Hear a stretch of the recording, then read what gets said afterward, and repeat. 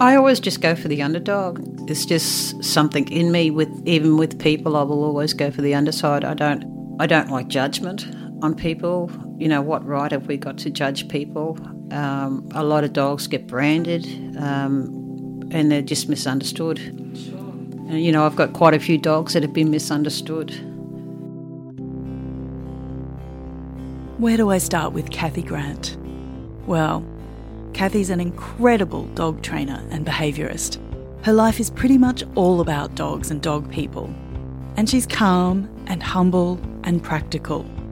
Her main thing is to bring broken dogs back from the brink. It's Kathy who takes on the shelter dogs and the rescue dogs who are on death row. You know the ones. The angry dogs, the aggressive dogs, the untouchable dogs that no one else will go near. Kathy gives these dogs one last chance at a good life. She also teaches obedience classes on weekends, and she's got a big, airy boarding kennel out at her property in the Lockyer Valley. It's mostly used for dog rehab. You'll see Kathy has heaps of dogs in her life who all need her in some way. And even though she's been a dog lover forever, she's still learning new things about them, dog by dog. I'm Michelle Ransom Hughes. This is Oh My Dog, and this is the story of Kathy and the Underdogs.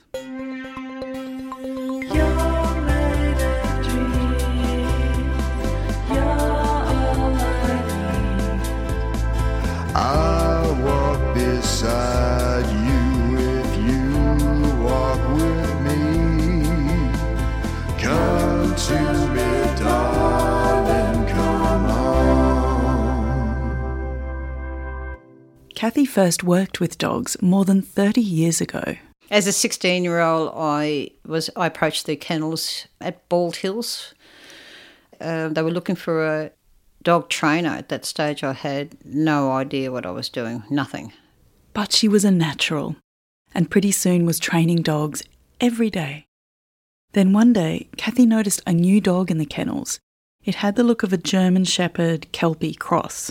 Wasn't too big, but she was told it was vicious. Her bosses warned her.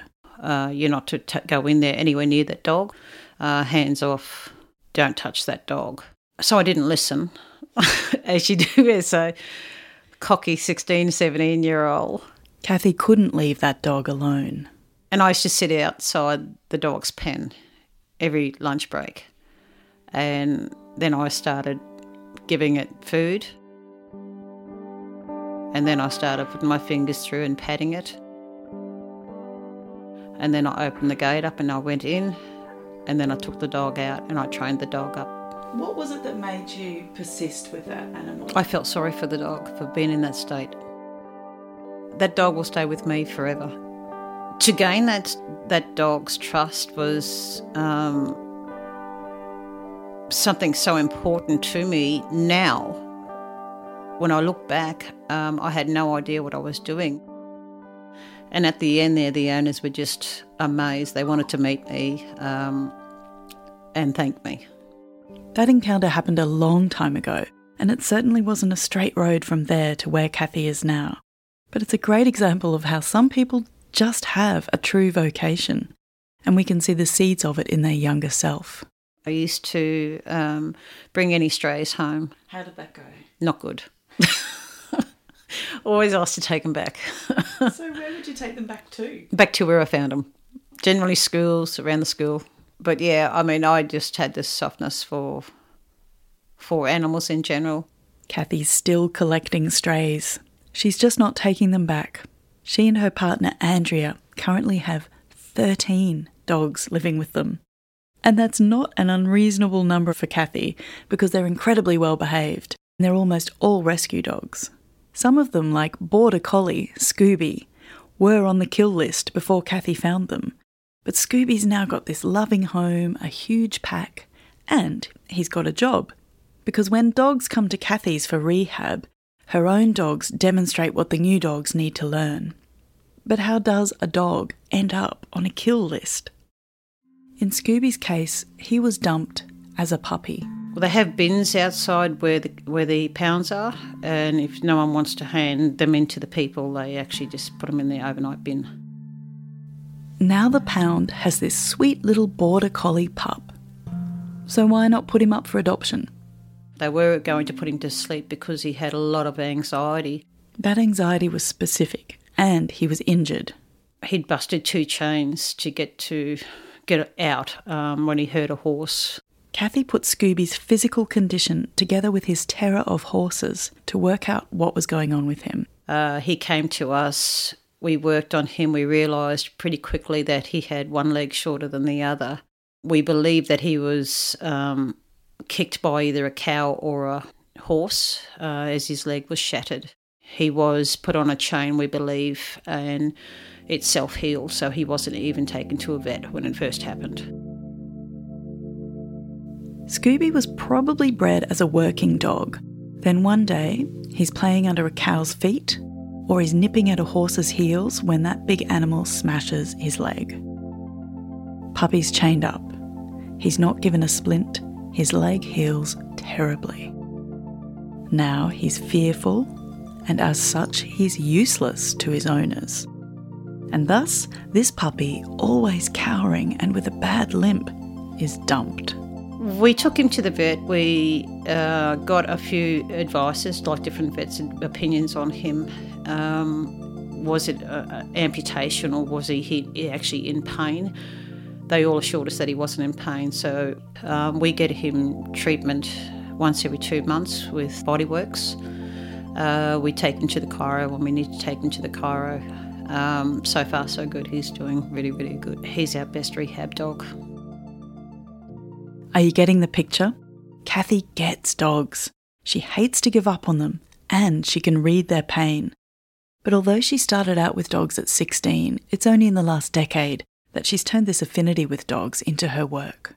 I think I went through life thinking that something was definitely missing in my life, and I thought, what is it? We ended up buying a pet food business, and we had that for 4 years. Then we sold, and I felt lost, thinking that I still want to do dogs. I still want to hang with dogs. The answer was right in front of her. Kathy had noticed that fights were breaking out amongst her dogs every afternoon, and it was her fault. It was this realisation that led her to change everything and become a dog trainer. So I'd get home from our work with doing the dog food, and I would be seeing my dogs, and I'd be all excited about seeing my dogs, as you do. You know, you don't worry about anyone else except for your dogs when you get home. And I created fights because I was over the top. I was excited. I was their buddy, not their leader. So then, you know, it was just who's going to get to me first, and then I didn't like that, so I'm going to attack you over that. So it was a real wake-up call. How did the penny drop, though, that that's what was happening with the pack? It was actually my partner saying, look at it, look at yourself. Hard truth. And I thought, that's exactly right. And bang, and then I just thought, well, that's it. Got to change. And off I went. Did you do a course? I did do a course. Yeah. I'm a pretty impatient person, so I didn't wait for the Brisbane one. I flew to Sydney. I was a person that had no patience. I want it now, and that's it, no matter what it was in life. Where dogs have taught me that, you know, it takes time to achieve what you really need to achieve. Dogs are not going to give you respect easily. They will trust you. They will love you, but they won't respect you in a lot of cases. So we really have to earn that respect from the dogs. What does that look like to you? I won't lay on you. So I don't want you to lay on me unless I invite you up. And I do. You know, I love my dogs and I do want hugs from my dogs, but if I really think about it, it's me that needs that hug. We have healthy boundaries within our lives, so why are we not able to have healthy boundaries within our lives with our dogs? And that creates the respect as well. Sure, you know your dog loves you, but does your dog respect you? Every week, Kathy meets dogs whose behaviour is completely out of control. She says this is the natural outcome of people being too indulgent, failing to set rules. She calls this over-loving. As I said, I love my dogs too, but I don't use my own emotions on my dogs and really, really over-love them. I don't. Dogs need a leader. Dogs need to be shown that they can and can't. So otherwise they do get anxiety or behaviour issues.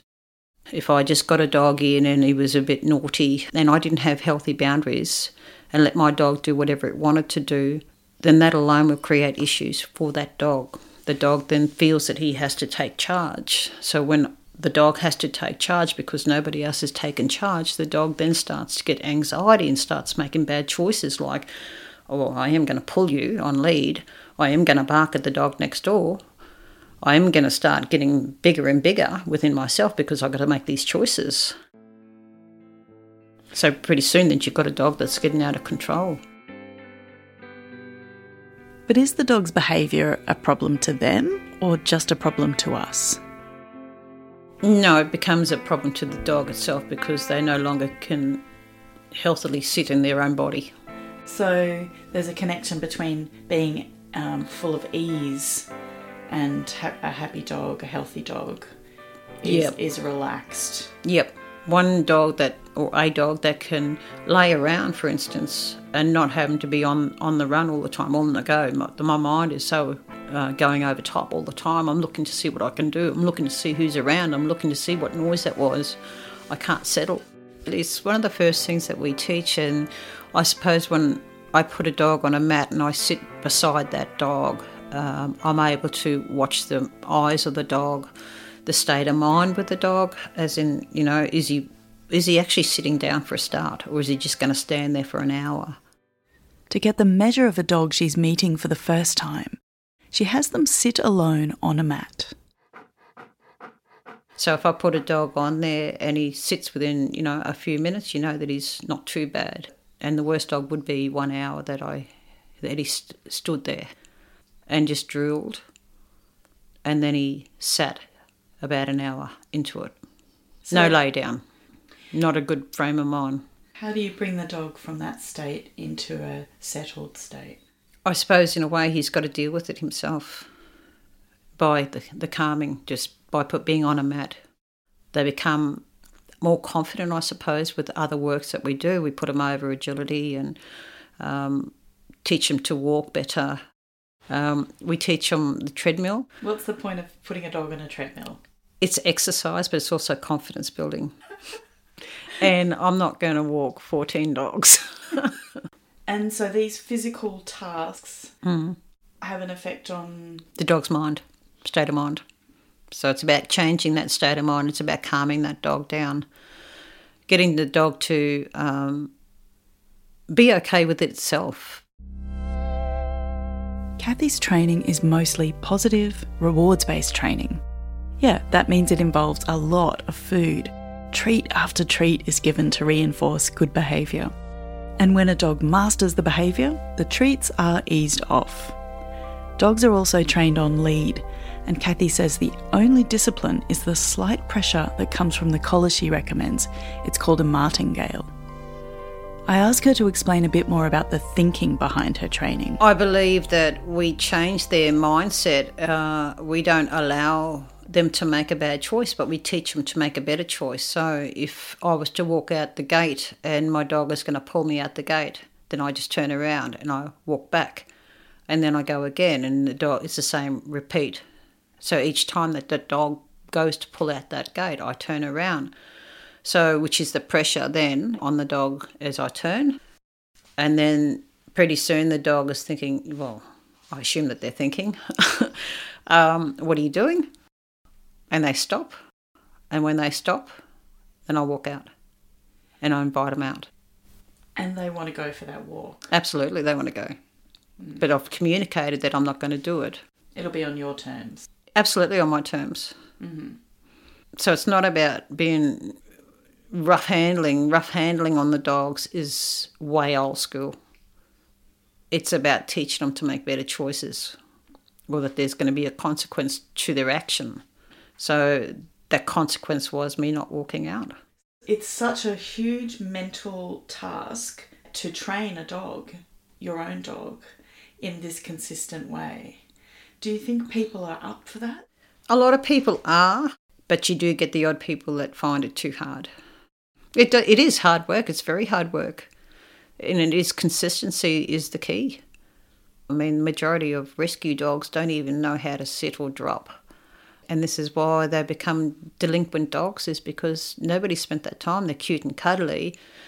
We'll have you inside while you're cute and cuddly, but then you start chewing on something, then you go outside. Or kids come along, babies come along, you're outside, you're no longer part of the family.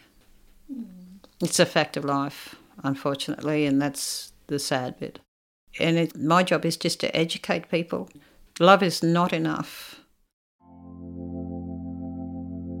Love is not enough. Our inability as a society to look after our dogs is why so many are relinquished, dumped and killed before their time. Every now and then, Kathy takes a call from a rescue group or a shelter. They've got a dog on death row. Can she help? Winning over these difficult cases can mean saving their life, because if she wins their trust, she can train them. I got asked to take on a bull Arab. She would have been about 45 kilos. Her name was Gemma. This rescue in particular pleaded with me, it was Christmas Eve, to take this dog on. The dog was supposed to be good with people, good with other dogs. This is what was told to the rescue. Within the first 24 hours it bit the husband, it bit the dad, and it attacked their dog. And they pleaded with me to take this dog. When she gets to the house, the dog, Gemma, is chained up in the yard.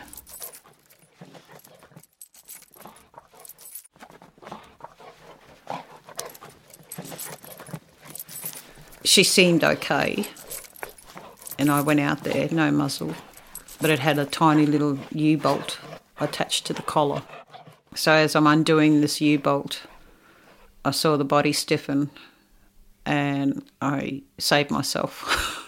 Kathy got a nip to the shoulder, so she backed away, she bided her time, and she kept trying until she could bring Gemma along with her. She was a broken dog. We worked with her. We used food only and just positive reinforcements. We had her on a muzzle for about 5 days. Removed the muzzle. By the end of the 6 weeks, I put my head in her head together and we just, great mates. Wow. So, but she was a broken dog. She had nothing left to give. I want to understand how Kathy is brave enough to go and collect that dog, to put it in her truck and take it home. I think I just want to help the dogs. I mean, some dogs you can't help, and we need to be a realist about that. She probably shouldn't have made it. Her eyes were very dark and black and broken, to her eyes lighting up with love.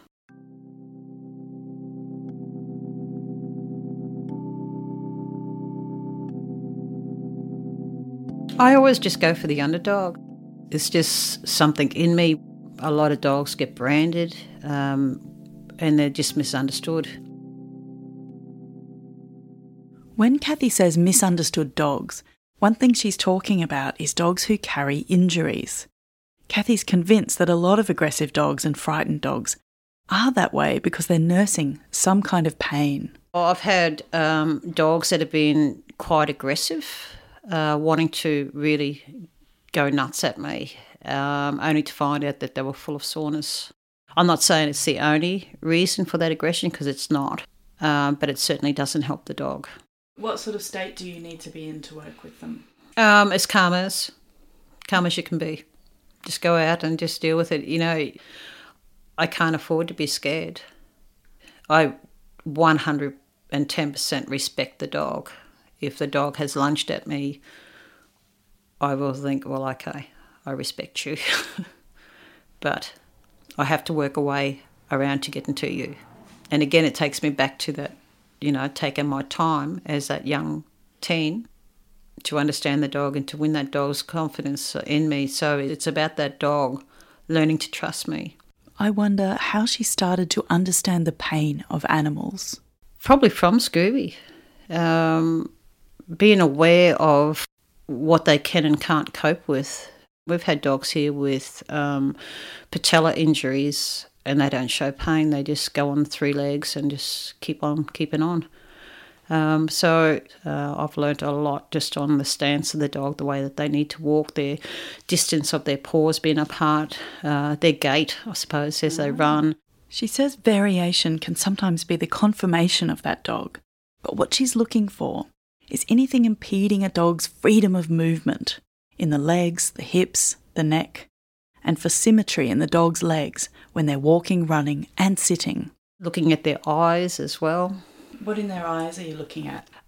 Just how dark they are or whether they're happy eyes or not. What are happy eyes? Well, just bright, nice and bright. But also above their eyes, is there any indentation? It can be pressure. Mm-hmm. So if I feel that inclination that they are sort of not tilting their head right or that they have got a little indentation that they shouldn't have in that eye, it can mean that they've got muscle locked up in that area, giving them a headache basically. You can tell if a dog's got a headache. Well, is it a headache or is it just pain? So they're not able to tell us, so all I can do is refer them on and just make sure that the dog is okay. I feel like you kind of understand the dog's need for this, the physical satisfaction, to have that mental zen. Yeah, I mean, I was a long-distance runner there for a lot of years, and that taught me mental fitness. It taught me a lot. It taught me how to go within myself. A lot of lonely roads out there. Have you ever had a dog who'd run with you?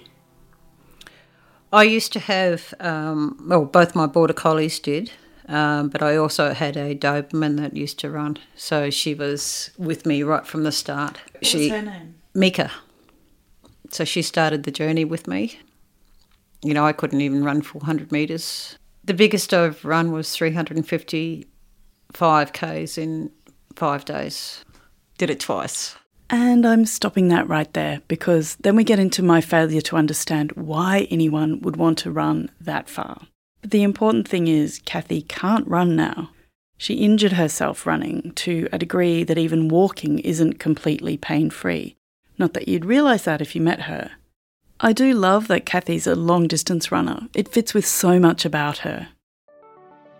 The last thing I want you to know about Kathy is how she spends her spare time. I woke up with this idea one night to go and help the homeless. My idea was to go out there and just hand out food to the dogs or to the people that can't afford dog food every week. And it is an expense, but in my way of thinking, they do need that dog in their life because it helps them in so many ways. It helps keep them together. It's the last thing that a lot of people have in their life. To me, if I can get out there and help them, that's a bonus. I go down to Beenleigh once a fortnight now. I load my car up with dog food, which is donated goods, and then I go down there and people meet me down there and I hand it out. I think it's my way of giving back to society. So how's it working out? This life that's almost 100% about dogs. I feel a much better person. I feel like for once in my life, I'm in control of myself. I've learnt to chill more within myself. I love the fact that I'm helping not just the dogs, but the people. I'm keeping dogs and families together. I'm stopping dogs from being put into pounds. Giving dogs that second chance is, it's what I'm meant to do. Sure, I wish I had started many, many years ago, but you know what? May not be the same person either.